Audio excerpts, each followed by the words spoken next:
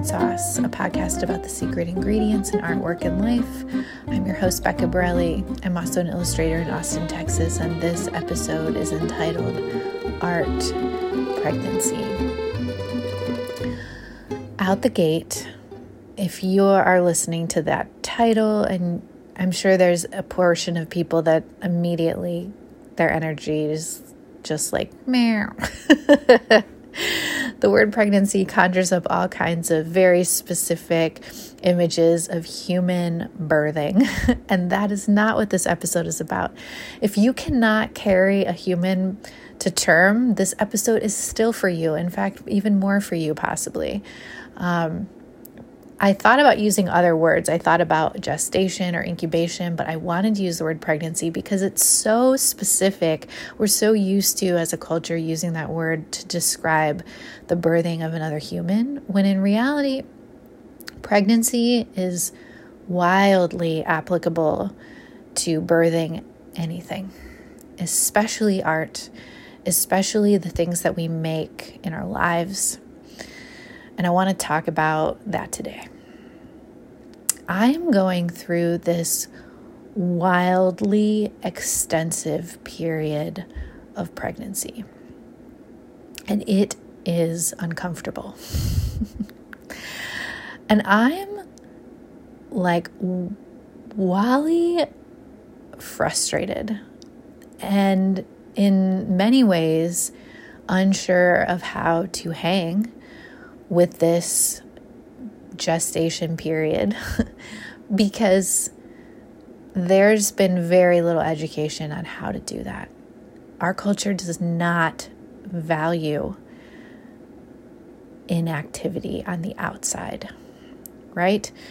We are living on a planet that very much values creative action. What are you actively working on right now? And artists can relate to this. What are you making that I can see? What are you producing that you can sell, that you can monetize, that has value for other people? What does your to-do list look like on a daily basis? How are you producing something? This is highly valuable in a capitalistic market economy like we have on most of the planet. And what has happened is that we have ended up with this entire planet of societies that have tried desperately to compress the creative process into action only. And it's been to our detriment. I mean, we are having systemic breakdowns all over the planet as a result of this incredibly unsustainable way of creating not just art, but the world. If you think about endless creativity and apply it to a human pregnancy, you can see the insanity. It would be like going through the labor process and then going through another labor process and then another labor process. Like, any woman who's been through the physical labor process will tell you that that's insane. And it would create body breakdown. And it is. It's creating planetary breakdown right now. I really feel like the idea of pregnancy is going to save us. And people are really waking up to this, by the way, on the planet right now.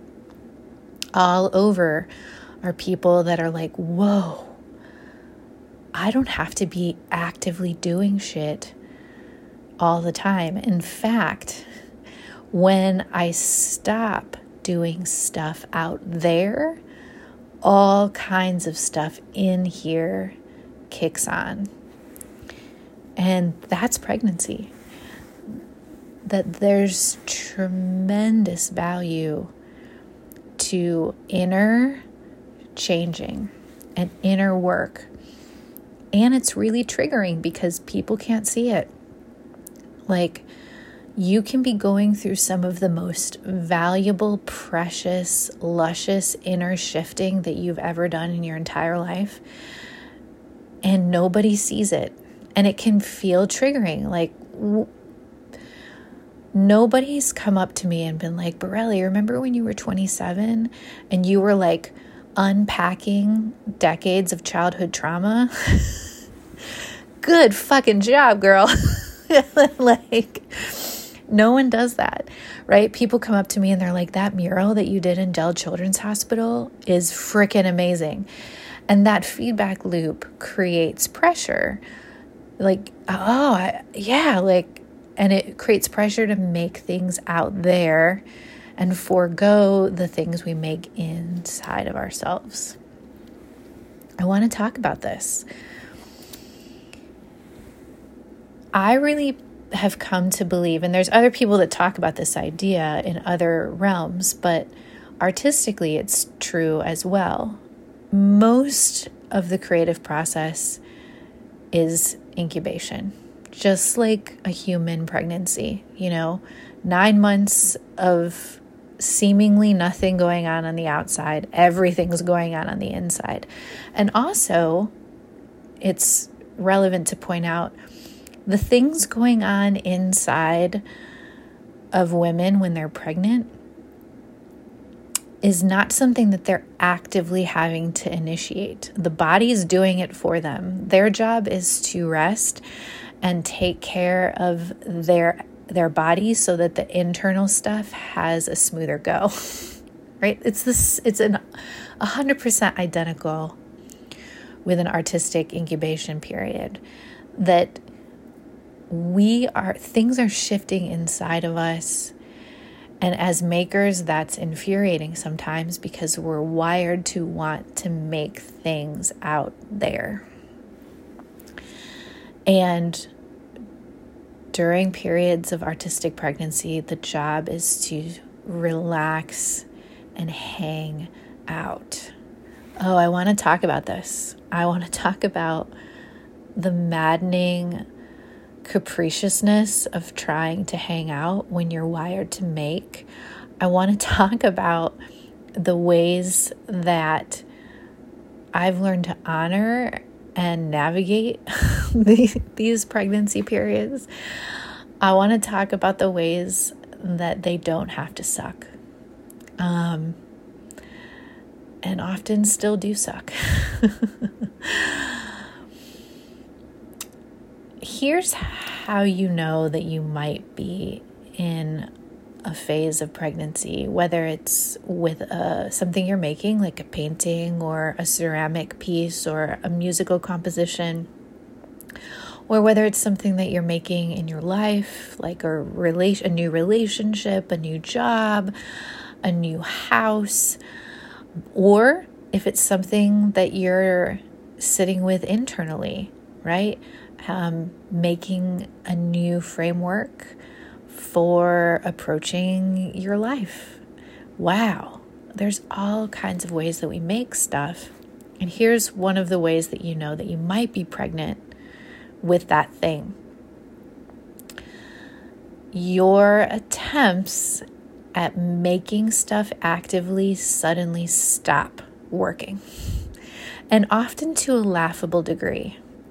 So the way that this shows up a lot in like a classroom setting, I've noticed with students, is they'll almost always say the same sort of thing, which is, this is going along really well, and all of a sudden I just don't want to work on this anymore. I'm like very afraid. They'll describe a fear like, it's not done, but it's pretty great, and I just don't want to keep going for fear of messing it up. Have you experienced that? I mean, I certainly have and still do. And one of the things that I've realized as I've unpacked that with myself and also with others in a classroom setting is that when you have fear like that, it's a sign that the next steps of your creation, you're sensing into those steps, and you intuitively recognize that those next steps are a little bit beyond what you have in your toolkit. And of course, the knee-jerk reaction is some fear. And then there's just two general responses to that. The first is the type of person that says, I think I'm just going to leave this the way it is. And it's not great, but that's okay. At least I'm not going to mess it up. And then there's the other type of person that's like, no, I'm a doer. I'm a mover. I'm a shaker. I might not have the tools for this, but I'm just going to do it anyway. And then there's like the third type of person. So, and they're like the baby bear in the situation. And they're like, yeah, I don't think I want to set this thing aside because it could be really awesome. But also, I'm pretty sure that if I try to try going forward with what I have in my arsenal, it's not going to work. And so I guess I'm going to hang out with it for a while. And sometimes what that looks like is shifting. So sometimes makers will work on 6 or 7 pieces at one time, and they'll pick the piece that they know they can move forward on, and they'll let the others gestate. And the thing that's really cool about letting things gestate is that you don't have to actively do anything. Remember, gestation it takes care of itself. There's other bigger forces. We talked about this in the episode on making art with something bigger. There's other forces making stuff with you all the time. They're doing it for you. Your job is to let it marinate. And sometimes pieces will marinate forever. One of my best-selling pieces is the Goddess drawing. And she sat in a drawer for 5 years before I realized, she's supposed to stay unfinished. It's a half of a woman's face. I did the first half, and then I thought, I'm terrified to do the other half. I'm going to mess it up. I guess I'll just put it over here. And I kind of forgot about it. And legitimately 5 years later, I was moving and I was sorting through piles of art, and I pulled her out, and I immediately was struck with, oh no, she's supposed to be, and half of her's supposed to stay invisible. That idea was something that needed 5 years of gestation, and I don't understand why, I don't understand how, and it doesn't matter. All that matters is that it needed that time, and it got it. And that piece has been sold so many times in print form, so many times in sticker form. It's the idea of the Goddess is hugely important in my art practice, half in this world, half in another. I think that type of spaciousness is hugely important in making stuff. And so many artists will have learned to create spaciousness by working on multiple things at one time. Sometimes artists will, and maybe you've done this too, they'll be like, I'm pretty uncomfortable tackling 75% of this piece, but there's details up in this corner that are just really seductive to me right now, and so I'm going to flesh those out. I had a 4th grade student once that mastered this, and it changed my life. I was such a young, new teacher. I was probably 25 or 26 when I first met him.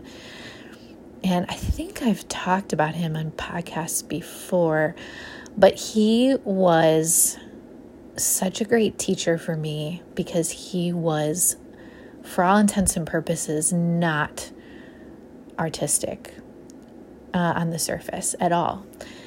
And I came to learn that he was profoundly artistic in deeply important ways. But on the surface, he seemed not artistic at all. He was very much a jock.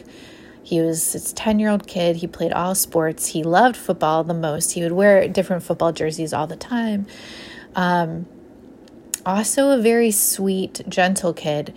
And really didn't like drawing and painting and clay. He didn't like it, and he also was completely open to doing it. This isn't really my thing, but I'll do it. That was how he approached art. And so I didn't really think of him as artistic initially. And I remember this one particular week, we were working on drawings using foreground, middle ground, and background. And he, of course, had chosen to draw a football player in the foreground diving for a ball. In the middle ground were the other players, and in the background were the fans and the bleachers. And he sketches all of this out in pencil, and he is probably, he's 10 at this point, but he's probably drawing with, like, when it comes to representational drawing, his skill level is probably first grade. Like, really, he's really struggling. And he wants to do this football player that's diving for this football. It's a really challenging position to draw for anybody, let alone someone that struggles representationally, at all. And like anyone who is working through that process, his paper is covered with eraser marks just over and over and over. And I come by and I'm like looking over his shoulder, and he's furiously like working on this football player. But in the corner of his paper, I see this like little swatch of football turf. And he's taking colored pencils, which is what we're using on these drawings after, everything is mapped out. The kids are going to be coloring these with colored pencils. And he has layered maybe 10 different shades of green, yellow, and blue, and some brown to make this like beautiful, vibrant shade with colored pencil. And this is like pretty advanced stuff. Like, I haven't showed kids how to layer colored pencil. Like, that's something that I teach to older kids, to adults.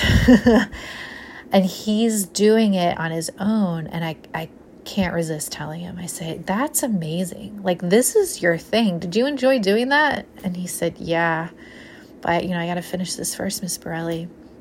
And I said, do you though? I said, maybe you just work with the color for right now and see what happens.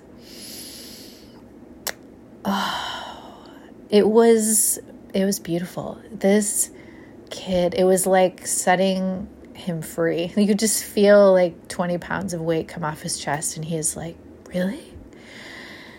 And he starts layering these colors upon colors, and he's working in the grass and in the sky, and then eventually, without having to grunt and grit his way through it, he warms up into a space where he feels ready. And he takes that pencil back, and he takes his photograph back, and he goes back. And does he draw a freaking Michelangelo of a football player? No way. Does he draw something that is beyond what he expected? Yeah. And he's so happy with it. And the thing that was really special about this whole process is that he was very comfortable sharing this experience with his peers. And so the kids in the class were getting to see in real time, what does it look like to let go of the areas you're not ready for and to plunge into the areas that you're really good at and really ready for, and let this other stuff gestate. And I didn't talk to fourth graders about gestation, y'all. It's just implied, right? That letting something sit and be is something children are actually way more comfortable with than adults. Like, I didn't have to suggest this to him more than once. He was really on board with this idea. It only becomes challenging after years of indoctrination to ignore that natural tendency to produce, and to produce in a linear way that we think things should happen. Yeah. So those are some of the ways I've seen people manage gestation actively, but sometimes you have to keep going with something that sucks, and that is really interesting. And when I say interesting, I mean shitty. If you have ever been working on something creatively that was out of your hands, that someone else was going to rely upon, you might know what I'm talking about. One of the first examples that comes to my mind when I think about working through a gestation phase and not being able to set part of it aside is when I was thesis writing in grad school, right? I had a deadline. And sometimes this stuff doesn't have to have deadlines. Sometimes I think about it with my son, right? There are days where I deeply need gestation. I deeply need to sit in the quiet and let something simmer. And there's no way that a 1-year-old's going to let that happen, right? Life forces us into these positions where we recognize that we're pregnant with something and we're not able to set it aside.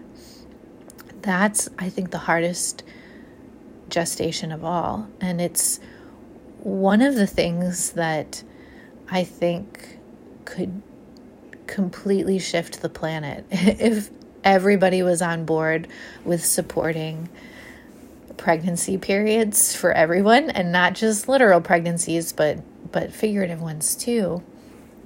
Oh man, the world would change overnight. Imagine if you were able to quietly nurture yourself during any gestation that you were in. I mean, wow.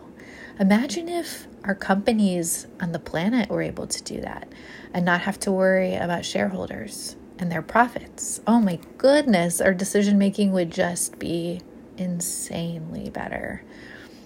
That's not what we have, though.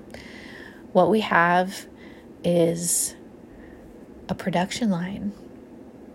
And sometimes we end up pregnant with something and we're on this line that's moving, whether we move or not. So when I was thesis writing at UT, I quickly realized that I was... Here's what happened. I'm laughing because I just thought of something as I'm recording this. So here's what happened. I started writing my thesis, and I quickly realized that the idea that I had for my thesis was too big for me. And this, I suspect everyone here has brushed up against this in some form in their life, whether it's with physical art making or not. Ira Glass, who is the host of the podcast This American Life, did an amazing interview about this topic, and someone took a chunk of the interview and turned it into a YouTube video called The Gap, and you can Google it. Just Google The Gap by Ira Glass. It's really short, and he talks about what is it like when you can see what you could make and you don't have the ability. He said that's a gap. It's a gap between where you are and where you know you could be. And that's what happened to me during thesis writing. I had this idea, honestly, that is now the foundation of this podcast. Only I had it 12 years ago and I wasn't ready for it, but I wanted it. I wanted it so bad. And I remember I wanted it so bad that I actually had a mini breakdown in my thesis meeting. I'll never forget.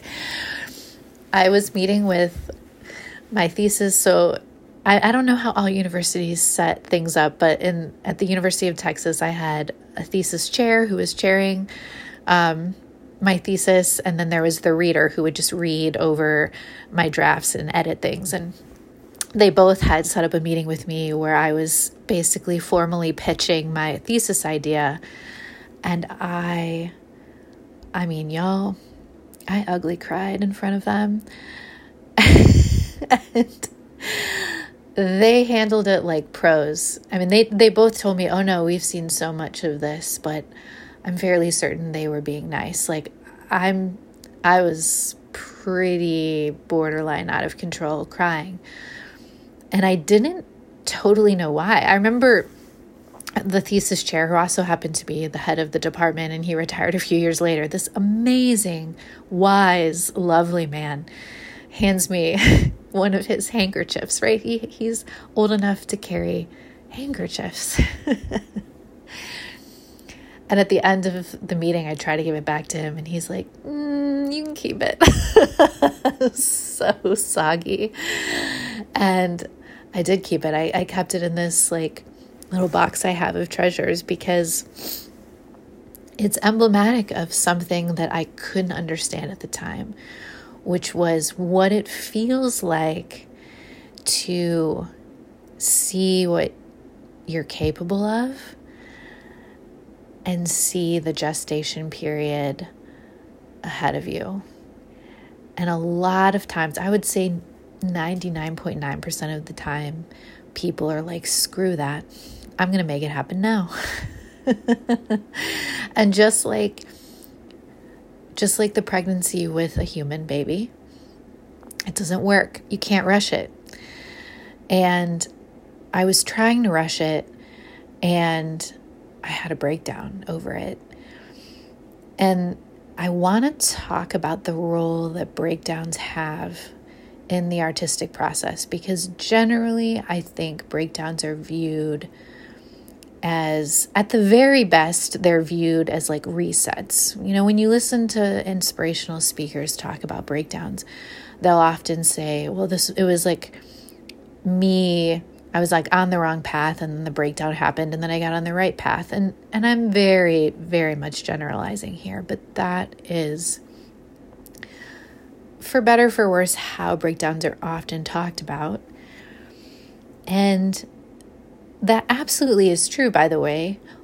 But also, in addition to that, is this very artistic and creative function that breakdowns have.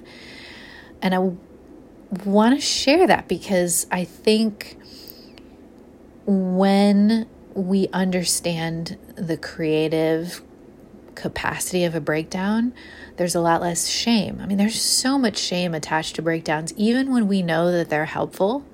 You know, and we love talking about breakdowns in hindsight, like, oh, this, I was at rock bottom, but like, look where I am now. We love talking about breakdowns from that vantage point, but when we're in the middle of one, there's so much shame. And recognizing that you're also in an artistic process can remove a lot of that shame. At least it has for me. And so here's some stories about that. Let's just dive in there. So I have been in the middle of a pregnancy phase in my life, and it's been interesting because I just finished a literal pregnancy phase. Our son was born in August of 2021. He's 15 months old. It was the first time I've ever gone through that process, and it was interesting because so much of that period reminded me of what it's like to sit artistically with that process when I'm making art. And one of the ways, when I was thinking about, okay, if I do a podcast about this, like what's a good example? And the first one I thought of was when I was a sign painter at Trader Joe's. After grad school, I write this thesis on art education. It's like barely a sliver of what I wanted it to be. I take a substitute teaching position in Austin ISD while I contemplate getting my teaching license in Texas. And then my friend Paula moves to Austin to open the first Trader Joe's. And she's been painting signs with Trader Joe's for a long time. And she's one of my art heroes. And she's like, hey, they're looking for other sign painters. Like, I'd be happy to put in a good word for you. And I immediately had this sort of simultaneous two feelings at the exact same time. The first was, are you freaking kidding me? Yeah. Making a paycheck to make art. I'd never done anything like that before. The closest I had come was being an art teacher, and that felt luxurious and exciting. And then at the exact same moment, I had the thought of, oh my God, I'm not going to be good. Like, I'm going to be terrible at this. And I, for better or for worse, have this thing in me that makes me want to do things when I'm afraid of them. Even though I'll get like really gnarly and ugly in the process of it. So, and it totally played out that way. So I tell Paula, yeah. Like put my name in, I submit a resume, they hire me. And a really great Hallmark movie story would be that I came in and I conquered my fears and I made beautiful art. The reality was I came in and I basically failed the entire time I was there. And the other sign painters will tell you that failure is probably way too harsh of a word. But I was objectively the worst sign painter on the team, and not by a little bit, like by a lot. In fact, there were crew on the team that were not artistic, that didn't identify as artists, that would have definitely been better at painting signs than me. And sitting with that on a daily basis was interesting. And as I was getting ready to record this podcast, it popped in my head to share this specific experience with you. And I realized, this is what it's like to gestate with something. So this one particular day, I'd probably been working there a few months and had been sitting with the discomfort of being really not good at this thing. And they all knew that. All of them knew that. And all of them were fine with that. And they'd hired me knowing that. And I personally was not okay with it. By 3 to 4 months in, I thought I was going to be in a better position, and I was still really struggling. And to struggle internally is one thing, but when you struggle and the struggle is public, right? Like, and then I have to go hang that struggle out into a crowded grocery store next to other people's work that's so beautiful. It was very hard on my ego. I'd never been the worst at art ever in my life. And so I thought I was going to be in a better place 3 or 4 months in. I wasn't. And all of that pressure manifested on this one day where I was drawing a chalkboard for an end cap. And I don't know about other stores, but I suspect other Trader Joe's have a similar hierarchy. Like when you start off as a sign painter, they really have you get your feet wet with the small stuff. So the price tags over and over and over, and you get really good at numbers and writing things in a very legible, neat way in a tiny format. And then eventually, as you get stronger and stronger, they'll give you opportunities to do these larger chalkboards that go in the end caps of aisles. And when they first let me do an end cap board, I was thrilled and terrified. Like I felt like this was a chance to prove myself. And I put a tremendous amount of stock into this chalkboard. And on this particular day, and I don't know if this was the first end cap I did, probably not, but it was definitely one of the first. I was doing a chalkboard for, I'll never forget, it was for black beans and corn chips. And it wasn't working. And this particular store would use acrylic paint markers that were washable. So, you would do an end cap and then it would be up for a little while, and then you would spray it with this like degreasing spray and scrub it off, and you had a fresh chalkboard to design all over again. And so it also meant that if you were unhappy with a design, you could start over multiple times. And on this particular day, we had a full queue of art to do, and after about 2 hours, I've like scrubbed out this board like 3 times. And the captain of the store, which is the Trader Joe's lingo for general manager, he comes back and he's now seen me erase this board like 3 times. And he leans over my shoulder and he says the perfect thing. I don't know if he meant it to be perfect, but it was perfect. He said, "Borelli, it's beans and chips. Just do it." And I got it. Like baked under that simple sentence was, hey, this is not a Van Gogh right now, right? This isn't your soul expressing itself artistically. This is beans and chips that's marketing to people, and they're not going to look at this for like more than 2 seconds. So just do it. It's totally fine. And that was the first time. And it took much longer after this, but that was the first time that I started to really wrap my head around the difference between making something as a job and making something from your soul. And they're very different. And I only knew how to do the latter. Prior to working at Trader Joe's, I made everything from my heart. And this captain comes back and he's like, oh my God, Borelli's putting her heart into beans and corn chips. No, stop. Don't do it. And it took practice, but I began to work through this shift. That what was happening during this time at Trader Joe's was that I was gestating something.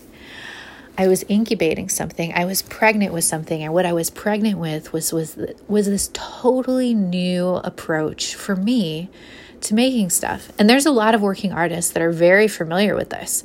One of my favorite designers and artists named Travis, he's out of Asheville, North Carolina, and he was a sign painter at Trader Joe's for a long time, and he took the skills that he learned there and he applied them to his own business, and he's very, very objective. Like he absolutely puts his heart and soul into things, but when he makes decisions, it's very obviously business. Like, this design based on these other designs is probably going to sell really well. So I'm going to do this. And here's step 1, 2, and 3. Boom, done.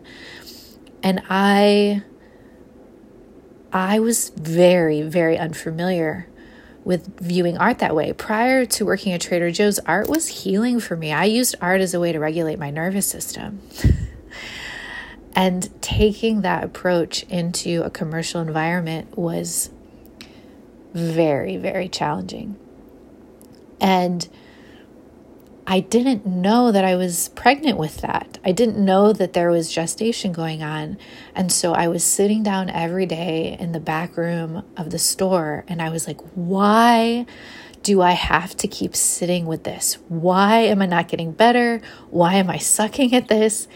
And it's because, and this is how you know you're pregnant with something, when you keep showing up and nothing is changing on the outside. It's because so much is going on the inside. And it's going on the inside on the timeline that it needs, not the timeline you need. And this can be really, really hard depending on the pregnancy period, depending on the amount of love that you are throwing into this thing. I have talked to friends who have started working for themselves, and they show up every day for years, and they're like, why isn't this happening for me? And it's because I believe, just throwing this out there, because this is through my lens of understanding, and it could not be the case for you, or it could be. So take what resonates with you and leave the rest. But if you've been showing up every day and seemingly nothing is changing on the outside, it's because you've been pregnant with something on the inside. And the thing that you're growing is gigantic. And it needs a long pregnancy phase. And in some ways, this can be comforting, right? Because when it's time to pop, holy mother of God, everyone watch out. And depending on the size, you could be pregnant with that thing for a long time. There are things that I started gestating in my teens that are just now showing up. That's big stuff that our culture does not talk about. And some of the most beautiful, important creations never get made because we don't talk about the pregnancy periods that some of them require. And so there's, massive cultures, whole societies of people that are like, oh, I'm just not fucking cut out for this. And they quit, when in reality, they're gestating. And they're gestating something really, really big. So that's an example of being pregnant, I guess, in my artistic life. But the thing that's really interesting is now, having sort of unpacked the way that process works artistically, I am starting to really nosh on the way that this thing is playing out in my lived experience day to day. And it's, if I'm being honest, I've definitely been through the ringer. And what I realized is that one of the reasons why it can feel like pregnancy can feel very exhausting is because oftentimes when we're pregnant with something and we don't know it, we're trying to take things with us that aren't meant to go.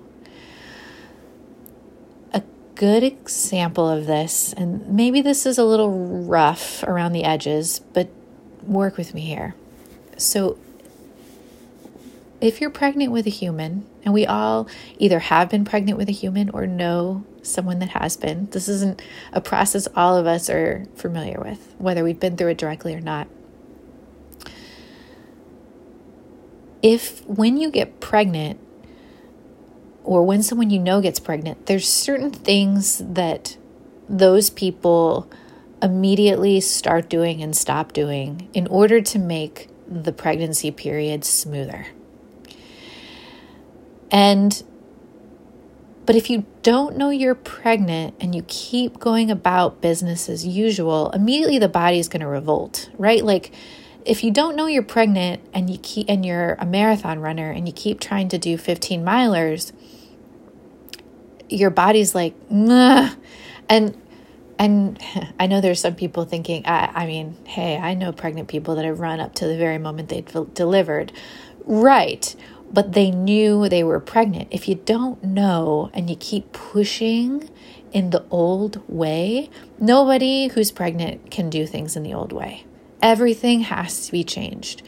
Things have to shift during a pregnancy phase. But if you don't know you're pregnant and you keep trying to make things the old way, there will be blowback. And I recognize this at Trader Joe's eventually, and I started recognizing this in my artistic life, but it's only been really recently that I realized this happens in our day-to-day life as well. And so I wanted to wrap up with this story because I really feel like this is an important idea, and before I get like too macro about it, let's just go there. So I have been like when I was at Trader Joe's, right? When I was at Trader Joe's, I had all of the tools to be a good artist, first of all. I had been drawing all of my life. I had 2 degrees in art education, so I had this plethora of experience teaching other people design and drawing and painting. And also I had really good experience with a wide variety of art materials. I had all of the tools. I came in and it didn't matter because I was incubating something, and that is where I think pregnancy periods get really crunchy for people. I mean, it gets crunchy for people in lots of ways, but one of the ways is I should be able to do this. What is going on? So that happens in life too, and it's happening for me at the moment where I am having, I'm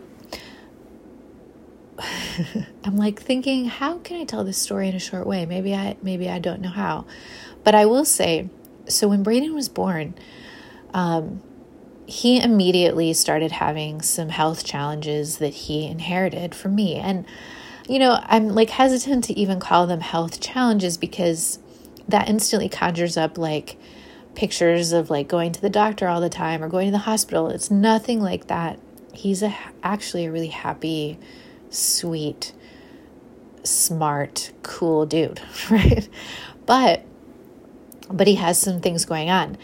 And immediately when we became aware of them and that he had inherited them from me, I thought, you know what, I got this. I have all the tools in my toolkit to deal with this because I've reversed all of the health problems he has holistically over the last decade. I've learned so much. I've read so much. Like, we've got this.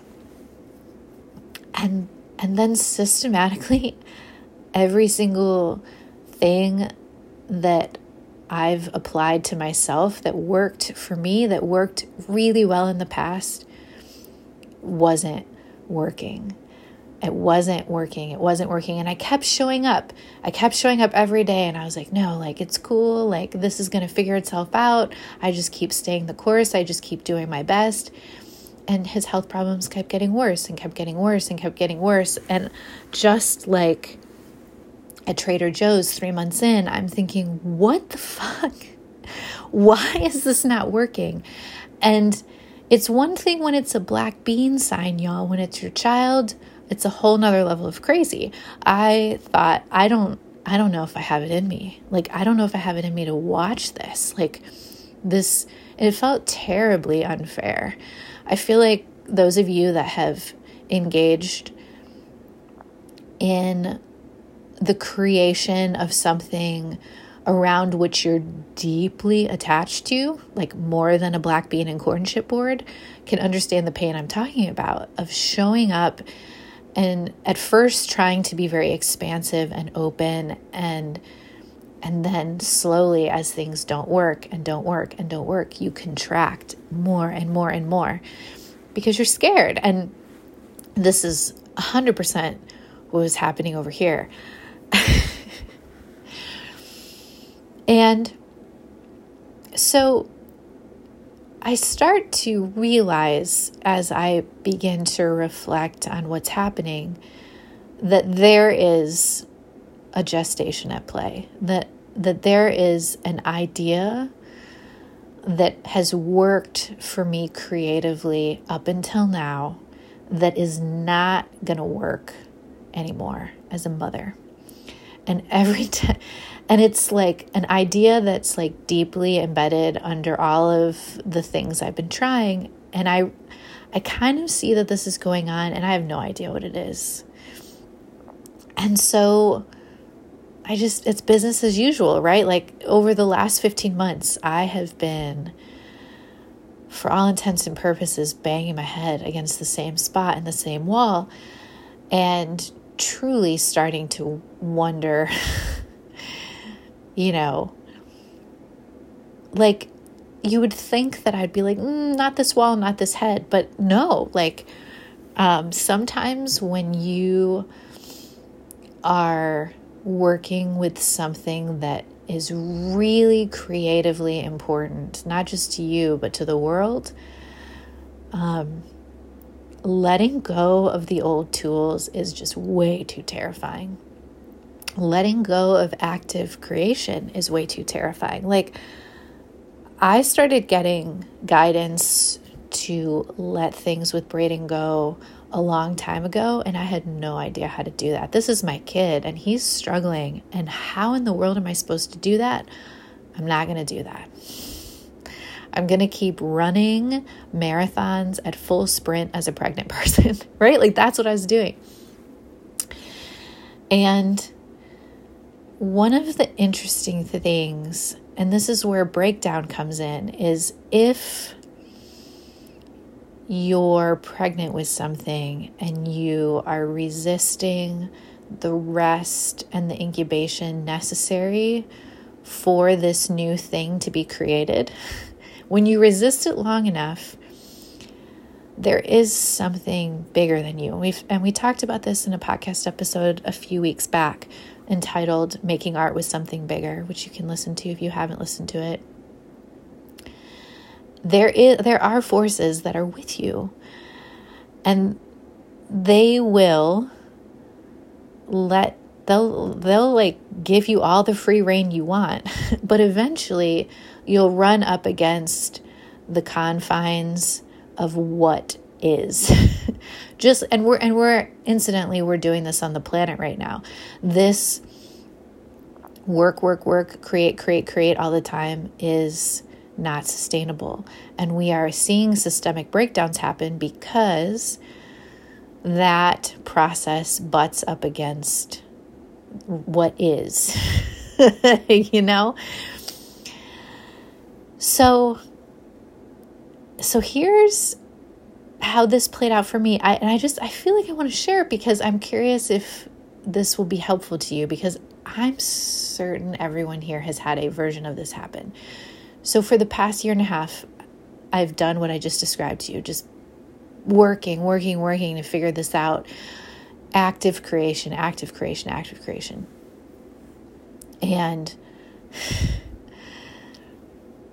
then a couple weeks ago, I wake up one morning and it was kind of like everything that had been happening sort of lined up in what felt like this really perfectly awful way. So it was really raining in Austin, which was normally something that people love because it doesn't rain here a lot.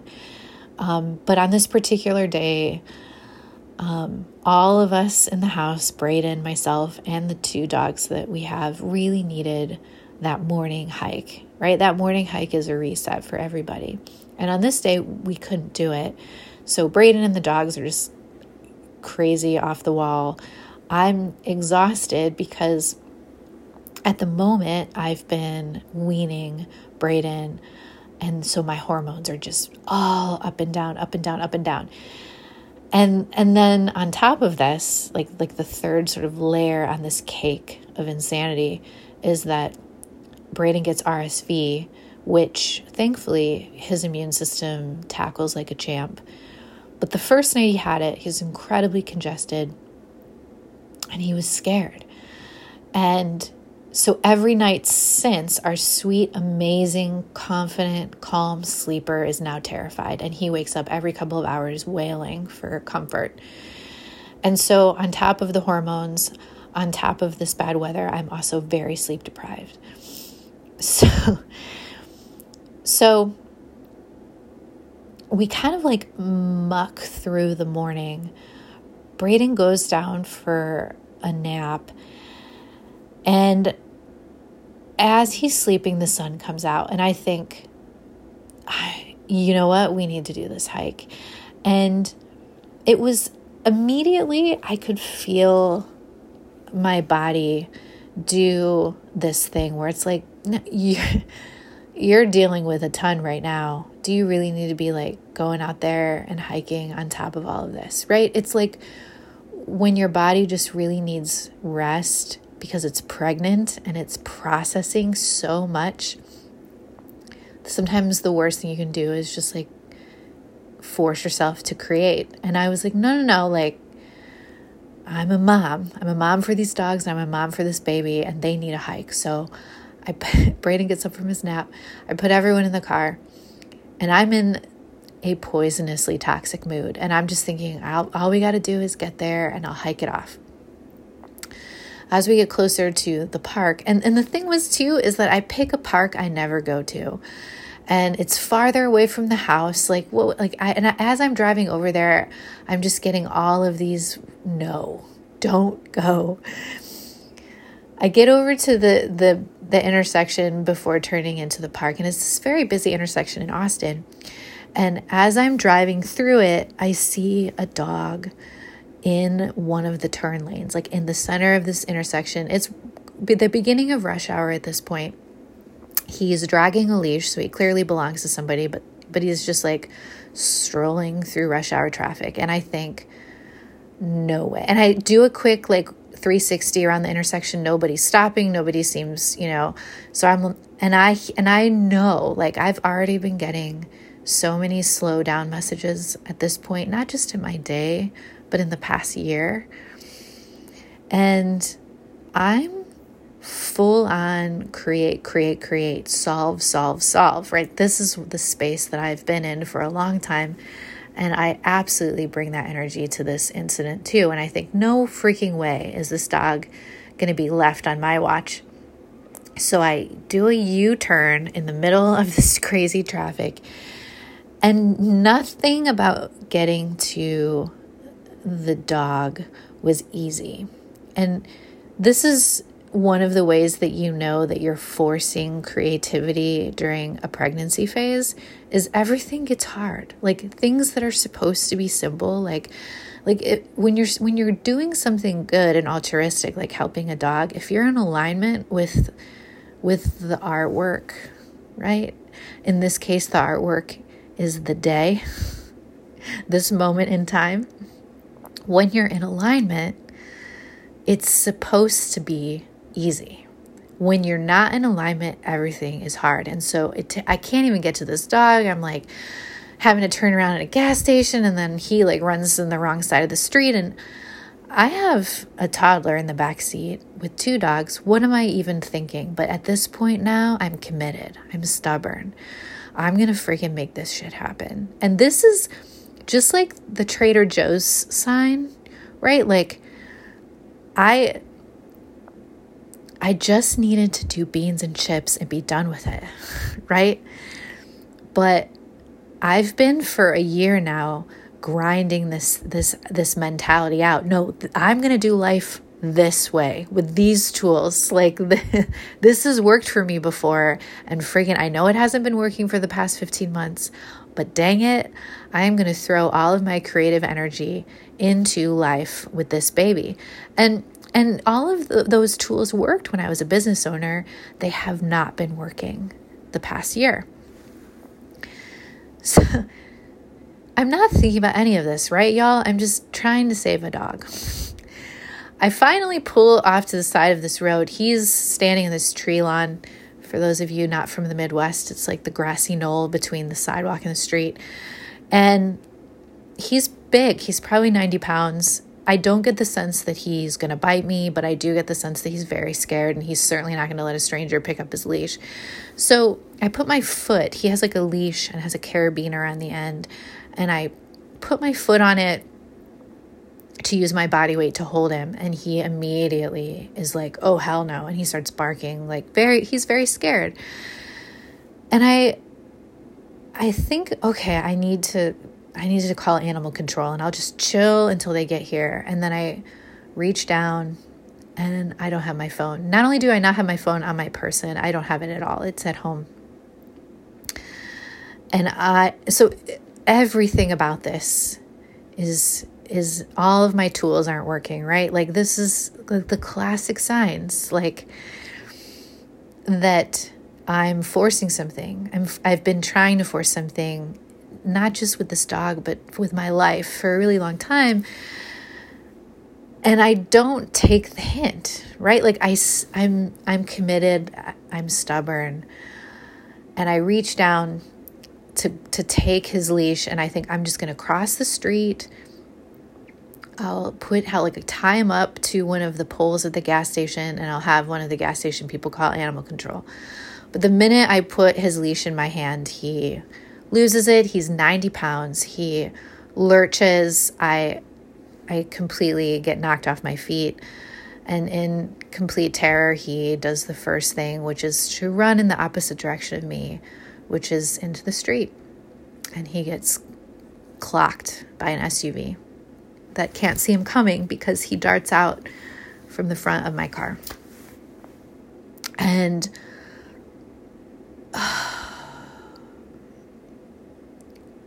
it was a breakdown. This was a breakdown, not just with the experience of trying to help this dog. This was a breakdown in this mentality that has been going on for a very long time. This creative mentality that I have been digging my heels in for a really long time. I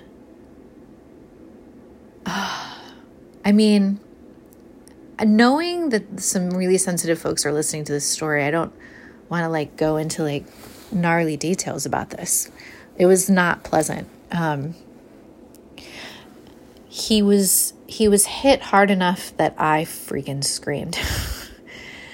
But he was not hit hard enough to incapacitate him. He kept running. And the thing that was so crazy was that, this happened in a very busy intersection. The car that hit him and any car in the vicinity, nobody stopped. I was snapped out of, like, the mental space I was in was completely shattered, and I broke down. Like, and I used to like break down often when I was younger. I don't do that anymore, but I was sobbing. I like got into the car. I'm trying to hold it together because I know that my child will feel that and will freak out, and the dogs, of course. I drive across the street to the gas station because he's run through the gas station parking lot, and I see this homeless man sitting by the side, and he points and he says, he ran down there, and behind the gas station is the beginning of the green belt where the park is, and I just think there's no way, like I can't go after him. So I go into the gas station, and I'm still kind of in this stubborn, creative space, right? Everything has been telling me to surrender, and I haven't been. And I go into this gas station, and I'm like talking to the attendant, and he speaks zero English. And he calls out someone, and they speak zero English. And so then I go out into the parking lot, and y'all, every single person in the parking lot did not speak English. Now, this is a very Mexican neighborhood in Austin, but the fact that in this particular space and time, not one person could communicate with me, it was just like, okay, I get it. Like what was I going to do? There was no choice but to walk away. And it wasn't like I was just walking away from this situation with the dog. It was like I have been trying to force things in my life for over a year. It felt like I was walking away from everything. Like it was an incredibly big breakdown. And this is where breakdowns get artistic, right? Like this was making art with something bigger. And that bigger thing was like, it was like my captain in the store being like, whoa, whoa. Beans and corn chips, Bradley. You're like really, really on the wrong vein here. There is something wildly different gestating with you, and you are trying to force all of this other stuff. So I drive home and I just unload on Jason. He's amazing. Jason's amazing. Those of you that know him. He scoops up Brayden. At this point, his workday is over. I call animal control, and I talk to this lovely woman on the phone, and she says, hey, look, we're going to send someone over there, but honestly, just so you know, like if he ran off, he's probably fine, albeit in pain, she said, but if he had a leash on him, he's going to be fine. Like someone is going to find him. But she said, we will go over there. She said, if you are concerned, I would recommend you going over there too. So I leave Brayden and Jason, and Jason's kind of like, at this point, he's kind of like, he sees the writing on the wall, right? And my husband has always been better at surrendering to what is. He's much more comfortable with being pregnant with things than me. And he was, and I don't think he viewed it that way. Like if you were to ask him now, did he view it in the words that I just used? He would say no. But generally speaking, Jason's very comfortable with listening to the rhythms of life and yielding to them. And yielding is a huge part of being pregnant with something. When we're making something and it's not working, it's a sign that we're pregnant. And being pregnant is all about yielding and letting the other forces create for you. And I wasn't ready to do that, so I hop into my car and I drive back over to the gas station. And the sun has now set. It's dusk. I happen to see the same man that's homeless, and it occurs to me when I see him, maybe he's not homeless. He's dressed in really nice clothes. He has a backpack on, but that's like fine. But he's sitting in the same place that he was like 3 hours earlier. And he's very friendly and doesn't have the like energy of someone that lives on the streets. And I don't even like using the word homeless, but I still am like educating myself out of it. So this is me acknowledging that in the middle of a podcast episode that I'm not going to re-record. And so he sees me and there's this like loving warmth coming from him. And he says, "Oh yeah, I remember you." He said, "Have you found the dog?" And I said, "No." And he said, "Oh, I'm really sorry you lost your dog." And I said, "Oh no, it's not my dog." And I said, "He was actually hit by a car in front of me and I really wanted to find him because I'm afraid he's hurt." And he puts his hand on his heart and his face kind of scrunches up and he's like, "Oh, girl, I get that." And it was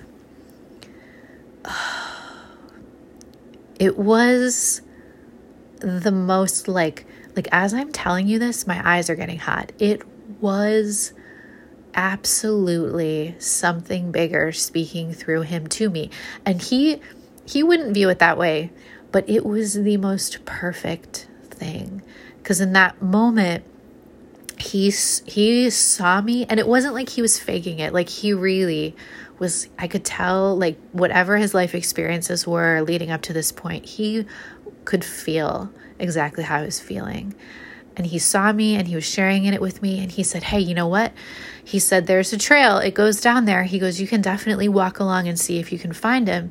He said, "But it's getting dark." He said, "So just be careful." So I walk down, and as I'm walking down, I hear him start to talk to someone else. And it's also someone living on the streets. It's someone else. And he has a bicycle and he's carrying quite a bit of stuff on his back. And as I begin to walk along the edge of this greenbelt, this man with the bicycle follows me, and I can feel this sweet energy. And as he gets closer, he definitely looks like he's been living outside for a decent amount of time. But his eyes are incredibly kind, and he says, "Yeah, I heard you're looking for this dog." And I said, "Yeah." And he said, "Well, I'm going to look for you, and we'll find him." And then he leaves, and he goes down into the trees, and I hear him whistling with this bike, dragging this bike along with him. And I look for a little bit longer, but it's dark. And y'all, all along this edge of the greenbelt are the evidence of camps, right? People living outside. Nobody's in them that I can see, but it's clear that there are people that are in them at nighttime or other times during the day. And I get to this bridge, and I see under the bridge there's this huge camp, and I just think, if the dog was down here, they would have seen him, So I begin to leave, and as I begin to leave, I see the man from the gas station walking under the bridge, and I think, oh man, he is like he's down there. And as I walk back to my car, I start to hear the sounds of whistling. And people are coming out from under the bridge whistling for this dog. And I just... It was the biggest exhale. It was like that moment at Trader Joe's. You don't have to do it this old way. There's this other way. This way of surrender that is way more conducive for this new phase of your life. And it involves letting other people in and relaxing into what is. And yeah, I mean, that's pretty recent, y'all. Am I even like, do I have like some shiny like bow to gift wrap this story for you? Absolutely not. I am still really gnashing on this idea. And it's made me realize that we have pregnant periods in our lives all the time. And to the extent that we can honor them, those periods become highly productive without any effort on our own. Without any effort, with very little effort, there were like 20 people who live outside looking for that dog in the Greenbelt that night. I mean, I don't know if it was 20, but it was a lot. You know? That it feels like, and I'm just guessing right now. By the way, I'm just guessing, but I have a deep suspicion that what I've been pregnant with the past year has been this different way of creating with my life, and that is one of surrender. And so freaking hard for me. And this isn't like the Cinderella story where I like ride off into the sunset happily ever after. Like, it's going to take me another like 5 years to like manifest this difference in creative approach for sure. But just like trying to make soul art in Trader Joe's was insane, so was trying to be a parent with the tools I had as a business owner, right? Which was just like grind. And I've been pregnant with this thing for a year, a little over a year. And this breakdown with the dog, it was like the final last bit of gestation had happened and pop, right? This new thing kind of sprung forth in my consciousness and it hurt. Oh my gosh. I told Jason later, what if I had just listened and surrendered and left the dog there? Would he have probably not been hit at all? I mean, very likely, yeah. Very likely he was an intuitive creature, and everyone who's driving are relatively intuitive drivers, and it probably would have been fine, but I interjected some force that scared him, and things went south. And that the pain of that was like it was the thing that allowed me to birth finally this new artwork. In this case, the artwork was a different way of viewing the world, right? Like that the art that we make, the things that we create aren't always a painting or a clay pot, you know? Am I saying that the universe put this dog in my path to be hit by a car to teach me this lesson? That is not what I'm saying. There are so many people. I feel like there are so many people that hear sort of more esoteric, spiritual, abstract stories like this, and then they like strip it of all of its nuance and are left with this like really gross interpretation. That is not what I'm saying. That's a very inhumane universe, first of all. I don't think things work like that. I just think we are constantly co-creating with this larger planet and with these larger forces that we can't possibly understand all the time. And to the extent that we align with those forces, we can have ease or we can have crunchiness. And in that particular moment, this dog's path and mine collided, figuratively and literally.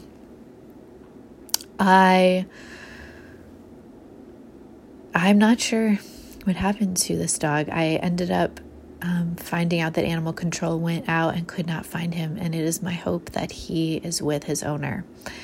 Later on, my aunt told me this sweet story that her golden retriever years ago, when I was a little girl, had escaped from their house. And when they finally, they got a call from animal control eventually that he had been found and he had clearly been hit by a car and also was okay, So I hope that's what happened. I don't know, and I never will know. And one of the ways that I can honor that experience is to really treat it with the reverence it deserves, which is a modality of getting my attention. And it certainly did. This is the creative gift of breakdown, is being a painful pop, the painful first labor push of this new thing. Yeah. As women who have gone through the physical human labor process will tell you, to the extent that you can give yourself over to the process is also often to the extent that that process will go smoothly. And to the extent that you fight it and are afraid of it is to the extent that sometimes complications arise. And does that mean that it's women's fault the way that their pregnancy turns out? No, I don't think so at all. But I think that when we recognize that a huge part of the creative process is not active, but is surrender and letting something else be creative inside of us, oh man, that's a recipe for ease. It really, truly is. Anyway, that is my story, and I'm sticking to it. I am curious what you think of this. I love that you all send messages after these podcast episodes, because I have not made contacting me terribly easy. The Secret Sauce Instagram hasn't been updated since 2021. I think at some point I'm going to start posting episodes there again. But for right now, episodes arrive to newsletter subscribers at beccajborelli.com, as well as podcast subscribers, which you can subscribe on whatever platform you're listening right now, Apple Podcasts, Spotify, Google, etc. If you are enjoying episodes from Secret Sauce, consider sharing it with people that you think would be interested, because that is the only, not the number one, the only modality of this podcast going out into the world right now. I am recording episodes without any energy towards marketing or sharing, because there is none. There's only time to record at the moment. So when you share, it is really profoundly helpful. Thank you. If you do ever feel like contacting me directly about an episode, you can email me at beccajborelli@gmail.com. My last name is Borrelli. 2 R's, 2 L's, always. Until next time, friends.